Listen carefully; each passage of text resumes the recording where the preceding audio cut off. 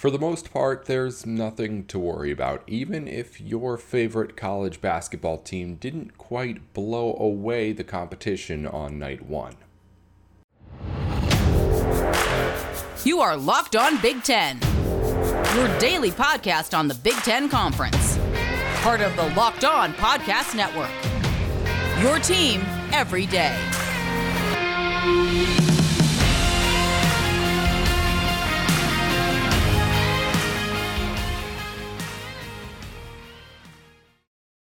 Hey there, thanks for tuning in to Locked On Big Ten. I'm your host, Nate Dickinson. Coming up on today's show, we're going to take a quick look at the first day of basketball around the NCAA. The Big Ten had 13 of its 14 teams tip off their seasons yesterday, everyone a winner, but not everyone got it as easy as everyone else. It was a whole bunch of warm-up games across the Big Ten, but not everyone had it quite again as easy as we'll get to it in a second. Also later on we'll have John Garcia Jr. and he's going to tell us all about the latest recruiting news from around the Big Ten, some commitments to get to from over the weekend, and a decommitment to talk about as well with John. Our show today is brought to you in part by Nissan. We'll tell you more about Nissan here in just a little bit. Let's get right into what you may have missed yesterday on the hardwood.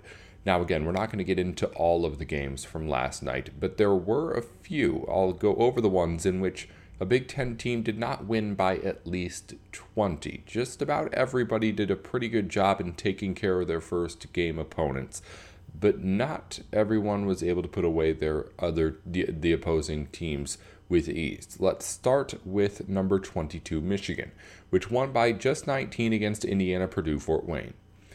Biggest concern here for the Wolverines is that Hunter Dickinson did just about everything, and that's not a concern. Hunter Dickinson is great. You knew Hunter Dickinson was going to be great, but everybody else around him really just took a little bit of time to get going. He scored the first, it was like 8 or 11 points that Michigan had. He was the one that kept this game at least at arm's length while Michigan tried to figure things out, and Western Michigan stayed in this thing for a little bit longer than I'm sure Wolverines fans would like, but Michigan does end up winning that game by 19 points. I chalk this one up to just inexperience playing together on the court out there. Michigan working with 4 new starters along with Dickinson, so Juwan Howard maybe a little bit trying to figure out exactly how he wants to work his rotations and figure things out, so that's definitely still something that's being molded and shaped together, exactly how that Michigan lineup's going to work. So I'm not surprised to see them at least not breeze to a first game win. Another team in a similar spot, Michigan State, wins by 18 against Northern Arizona. A big question for Michigan State is who's going to be the guy this year? There were a couple of different players who stepped up and filled that role throughout the season for Michigan State last season, but you still have to find those guys this time around. Is Joey Hauser one of those guys? You imagine he would be. 18 points, 10 rebounds yesterday. Someone who you hope can come out and fill in those shoes for another team that's losing some talent from last season. And Nebraska beats Maine by only 13 points. Final score 79-66. That came with a whole lot of easy buckets for Nebraska too against Maine. This is probably the team that I'm second most concerned about out of everyone that we've seen so far already. We'll get to the obvious one in a second. But Nebraska wins by 13, and that's with Sam Griesel shooting 9 for 12 from the field. With Keisei Tominaga shooting 7 of 12 from the field. Maine shot well, made 12 threes, cut the lead at halftime, made things competitive throughout against Nebraska. But my question is, what happens when those numbers aren't there? When those shooting days aren't there for, again, 9 of 12 and 7 of 12, and you're only beating Maine by 13 points? That's a little bit of a red flag for me. If I'm Fred Hoiberg, I'm definitely looking at this as something to have a lot to work on going into the next couple of practices, because I'm not happy only winning by 13, and the way in which it happened. Again, you got some easy buckets, but they're buckets that you know aren't going to be there against teams that are really, really worth beating. Finally, the team that, of course, struggled most is Minnesota and the Golden Gophers. Final score 61-60 against Western Michigan. Minnesota struggled out of the gates here in this season. In this official game, struggles, had some troubles with St. Olaf in the first few exhibition games it had played. Minnesota looks like it could be just another year away from really being ready to compete under Ben Johnson. Remember, this team was really just constructed of whoever he could put together after just about everybody left from Minnesota a couple of years ago. So with what he did last year, I thought was impressive. I think expecting too much of a leap forward this year is a little bit ambitious. Dawson Garcia was really good in this game. Minnesota is hoping to have Jamison Battle at an all Big Ten level too. I'm telling you right now, if those two players are going to be at that level, Minnesota is going to be just fine. But with what we've seen so far, something's going to have to give, because the Gophers have not played like that kind of a team, like a kind of team that has two all Big Ten caliber players, at least from anything that I've seen so far this season. Is it there? Maybe, but I have yet to see it come out for the Gophers. Those are the teams that, again, won by less than 20 at least in their opening matchups. I didn't want to spend too much time checking in on this, just because the big overarching theme is that these games largely aren't going to be mattering and aren't going to be what you judge these teams off of probably even a couple of weeks from now. So they matter, they count, but when you're looking at exactly what your team is and what to get better at and what you need to, of course, try to recognize as a fan, it's not exactly these first few games what you need to be looking at. We'll get more into basketball as the season gears up. We've got good games coming up even as soon as the end of the week here for the Big Ten. So we'll have plenty to talk about there. Coming up in a minute, though, John Garcia Jr. from Sports Illustrated is in to give us his takes on everything that we've seen lately in recruiting. A quarterback commit going to the Big Ten, one possibly leaving the Big Ten with a decommitment. We'll get to all of that with John here in just a second. Before we do that, though, on Locked On Big Ten, this week's thrilling moment in college football is brought to you by Nissan. The thrilling designs behind the new lineup from Nissan are intended to empower drivers in vehicles as capable as the driver itself. When I think of unbelievable abilities on the field and this week's thrilling moments, it has to be in Michigan State's upset win over Illinois. Peyton Thorne over to Jaden Reed, 16 yards for a touchdown to put that game what would be out of reach by the end of it, and Michigan State pulls off a big upset over then number 16 Illinois in the Fighting Illini. This segment has been brought to you by Nissan and inspired by the thrilling new designs across Nissan's new lineup of vehicles. Pursue what thrills you over at Nissan. It's available at nissanusa.com. More information on everything with Nissan's new lineup of vehicles. You're listening into Locked On Big Ten alongside John Garcia Jr. from Sports Illustrated, and to talk a little bit of recruiting with us, I'm Nate Dickinson. Our recruiting here is brought to you, and John brought to you, by LinkedIn Jobs. It's the sponsor of all of our recruiting segments across the Locked On College Network. LinkedIn Jobs helps you find the recruits that you want for your positions that are open easier and faster. To post your job for free, head on over to linkedin.com/lockedoncollege. All right, John, let's get into some of the latest recruiting news here around the Big Ten. I try to keep people updated just on the names and give a little bit of insight if I see like other offers from Big Ten schools and things that I know, but you're the expert here. Let's start first with something that's a little bit more than what you just see on the paper when you see a name decommitting. Bo Edmondson, a former Michigan State quarterback commit, 3-star recruit for the 2023 class, now no longer a part of that class. And you were telling me just before we got on that this is something that goes a little bit deeper than just Edmondson here. Yeah, it looks like there was a parting of ways of sorts with this verbal commitment, something that is unfortunately common. And I say unfortunately for the recruits, right? A lot of these prospects go in and think they're done, and sometimes they're not. And it's not always in their control. But that's the business of college football, roster management, talent acquisition, all of those things. But it kind of comes twofold in this regard. So Edmondson, had been on board for several months, almost a year at this point, kind of one of the founding members of this Michigan State class of 2023, got banged up during the season, hasn't played a lot of ball. So you could kind of view it on the surface level as well. Maybe it's an incomplete evaluation on Mel Tucker's part, on Michigan State's part. But now we're hearing a lot of reports that, look, Michigan State's going back all in on Dante Moore. So optically, and again, optics are really the only part of this that we can really see, right? Coaches can't comment on recruits, so it's hard to confirm this until signing day. But optically, it kind of looks like you dropped one in pursuit of the other. And look, understandable in terms of wanting Dante Moore on your roster. For us at SI, he's the number one player in the country, so the number one quarterback in the country, out of Detroit. So naturally, a friendly program in King High School to the Spartans. But obviously, you had a quarterback on board, and the initial reason why it appeared as if Moore had moved on from Michigan State pretty early in the cycle was because they had Bo Edmondson on board. So a fascinating development to keep an eye on, obviously, for Dante. In-state school, plenty of familiarity, even schematically with what he does best and what Michigan State wants to do. There's a great fit there, no doubt in my mind, but he's been committed to Oregon since the summer months. Oregon is rolling on the football field right now, particularly at the quarterback position.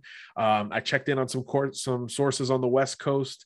They still feel pretty good about holding on to Dante out in Eugene, but there's still 6 weeks to go until National Signing Day. And obviously, if MSU was galvanized enough to initiate the parting of ways with Edmondson, if part of that was because they had Dante Moore in mind, they feel like they've got a chance, again, at least optically, from where we sit in early November. Has anything changed publicly with Dante Moore to suggest that Michigan State has a reason to go into it? Not from what I've seen. Dante's a very quiet kid, very much did not like that part of the recruiting process, very internalized type of recruit. And he'd always said he'd commit and be done, and that was going to be a big part of it. But he has since confirmed to me personally that, yeah, a lot of schools continue to reach out. He's had a huge 4-year career at King High School there in Detroit. They're in the midst of another playoff run that should be winding down here soon. He's already got one state title. So curious to see from Dante's perspective, once his season officially ends, do you show up on any of these other campuses? Obviously, geographically, if you do, and MSU is one that you're curious about, pretty easy to make that happen. And I'm sure Mel Tucker and company would love to host him. But I haven't personally heard anything tangible to suggest that Dante is going to flip his verbal commitment from Oregon to Michigan State. But stranger things have happened in recruiting. Again, John Garcia Jr. with us here on Locked On Big Ten, giving a little bit more of the story behind maybe that decommitment from Bo Edmondson in the class at Michigan State. Let's move on to some other commitments that we've gotten lately, John. Over the weekend, a quarterback committing to Wisconsin, 3-star Cole LaCrue out of Colorado, 6'3", 190. What do you know about this guy as he ends up going to the Badgers? Yeah, I actually wrote about him before he had a Power 5 offer earlier this year. I thought he was a really nice sleeper that school should take a look at. He's a kid out of Colorado, so naturally not exactly the most fertile quarterbacking grounds like we would talk about Texas or California or Georgia in recent years. But man, he's been productive, 3-year varsity starter. He can run it. He can throw it. He can throw those modern manipulative arm angle passes that have become so popular in college football. And when you think about what Wisconsin hasn't had, it's kind of that, right? That modern, shifty quarterback who can make things happen off script. So I think that's where he's a really interesting fit for the Badgers. And he continued to play dominant football here as a senior. I don't think they've lost a game under his watch in 2022, his high school in Colorado.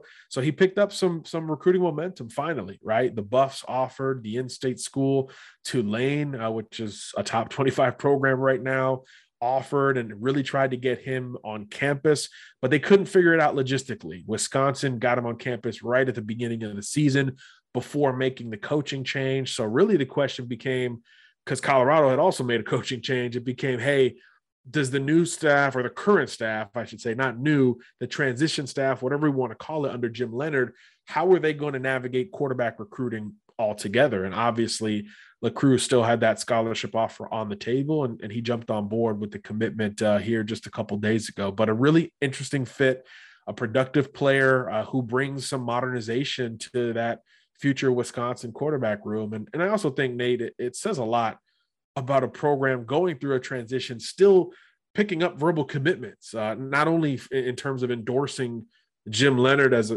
the likely candidate to keep the job there in Madison, but just kind of the culture of Wisconsin football. You kind of know what you're getting, to the point that kids from even out of state and far out of state make a visit and kind of say, hey, I'm committing to this town, this university, this program and culture, as opposed to Coach X or offensive coordinator X. I mean, it's just fascinating to see, because there's always turnover in college football, but we don't see that benefit of the doubt given to certain programs. But Wisconsin is clearly in the minority and able to still, recruit at a pretty high level, even without a quote unquote head coach.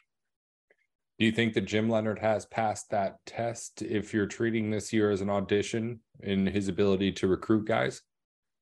I think so. He brings a lot of no-brainer recruiting accountability, right? Having played, having coached, having been a Wisconsin guy on top of all of that, I think creates a bit of a fast track. There's precedent for that type of success for a lot of different programs across the country. And on the field, I mean, there's really no way to deny that Wisconsin's looked a lot better since they made the move. I mean, the effort is different. The offense is actually moving the football, and that defense is still pretty darn good. So I do think that he's passed a lot of tests, and there's almost an expectation, especially from recruits, that he's going to be the guy. The other name that came across the board is, in the last week, Kamari Moulton, a 3-star running back, ends up with the Iowa Hawkeyes out of Florida, Fort Lauderdale. A little small guy, speed back 5'9", 180. He's listed at, but a guy coming out of Florida that can be a nice get for Kirk Ferentz in that squad. I mean, Florida, you talked about Colorado, not exactly the hotbed. Florida is the place where everyone goes to get at least a couple of guys. Iowa gets one here. Why was this one of their targets? Well, he just brings a lot of kind of Iowa flash to the position. I think, like you said, he's got enough speed and wiggle to be a counter to the conventional Big Ten downhill type of running back, but he's also got some grit. Physical player. I've seen him play defense here earlier in the 2022 season. This is a football player. And I think when you talk about a running back mentality, that should be a part of the equation at some point, because we talk about running the football and catching it out of the backfield as the primary points. But when you're at Iowa, you've got to block, you've got to pick up in pass protection, pick up the blitz, and kind of do all the little things well to potentially see the field. So I think Moulton brings a lot of that to the table. He's also a really well-coached and versatile kid. Cardinal Gibbons in South Florida is one of the premier programs in the state. I think he's got multiple state titles under his belt already as a high school senior, a high-level coach, private school ball, kind of all those things, going along with it that creates benefit of the doubt from the prospects perspective there. So he's a winner, versatile, physical, tough, and plays bigger than his frame would suggest. He's been productive too. I think that's pretty important. 1,000-yard season in the last couple years there at Cardinal Gibbons, when he's been really the focal point of that offense. So I think that's a really nice get for Iowa, and technically a flip. I think he was on board with Florida Atlantic. So not your typical headline driving flip in recruiting, but a big one nonetheless, where he was poised to stay home and play for Willie Taggart, who always wants to run the football. Now he's going to be able to do that up in the Big Ten, where a lot of Floridians have gone up and found some success. John Garcia Jr. is at Sports Illustrated, brought to us here today by LinkedIn Jobs. Thanks as always, John, for joining us for a couple of minutes and updating us on everything that we need to know on some of these guys when we see their names come across as commits to Big Ten schools. We'll talk to you again, I'm sure, soon as more and more names come through and we learn more about this 2023 class. Thanks again for taking a couple of minutes to talk to us. Thanks for having me, Nate. I appreciate it. Thanks again to John Garcia Jr. for joining us for a couple of minutes here on the program. Before we wrap things up, we're going to get into Big Ten news. But first, BetOnline is the place to go for any of your online sports gambling needs. Whether you want to find the latest odds and most lines on all of your favorite sports, or are just looking to get yourself the information that you need to make sure that when you're placing your bets, you have all the knowledge that you could want, head on over to BetOnline and get all the information that you're looking for. BetOnline has everything, can be your one-stop shop for your sports gambling needs at BetOnline, where the game starts. Let's wrap up everything that from over the day in the Big Ten. Some more news from the tunnel incident of what's now becoming more than a week ago in Michigan. Coach Izzo from Michigan State basketball chiming in on his thoughts on what happened at first. Praised Mel Tucker, he did, and what was reported as swiftly suspending players, in his words, added, quote, "I'm tired of Michigan State looking like the bad guy. There's been other bad guys." And Michigan State's been sticking on that narrative, to be honest, that Michigan is definitely, at least in part, to blame still for this, which is a weird, I'd say at the least, when you look at that video. In the same story, attorney Dave Diamond, who represents one of the suspended Michigan State players, is alleging that a Michigan player, quote, engaged with Spartan athletes with his helmet and swinging a punch, which is different than what we've seen in the videos for sure. And if it ended up coming out to be the truth, would certainly change the way I'm sure a lot of people think about what exactly is going on with this situation. But as again, that is just an allegation as of right now. In other news around the Big Ten, Nebraska safety Miles Farmer arrested over the weekend for DUI. He has been suspended for the upcoming game against Michigan and the Wolverines. And in other Michigan news, a fun quote from Jim Harbaugh, getting away from the news outside of the tunnel. He said, quote, "I would bet my truck," end quote, that Blake Corum would be on pace to at least match, if not pass, previous Heisman running back seasons, making a case for his Heisman candidate in the backfield now. Looking at the Big Ten schedule, a couple of games to tell you about on the hardwood. In men's basketball, only one game to tell you about. Purdue is hosting Milwaukee. That game's at 6:30 Eastern Time on Big Ten Network. And also a top 25 matchup in women's basketball. It's number 5 Tennessee visiting number 14 Ohio State at 8:30. That game's also on Big Ten Network. That's all for for Locked On Big Ten today. I'm Nate Dickinson. I'll be back with more on everything that happens in the Big Ten from now until tomorrow, here on tomorrow's episode of the program. Until then, be sure to follow us on Twitter. It's Locked On Big Ten 10, not TEN at the end. And I'm Nate with Sports. At Nate with Sports, I'm Nate Dickinson, and we'll be back again tomorrow here on Locked On Big Ten.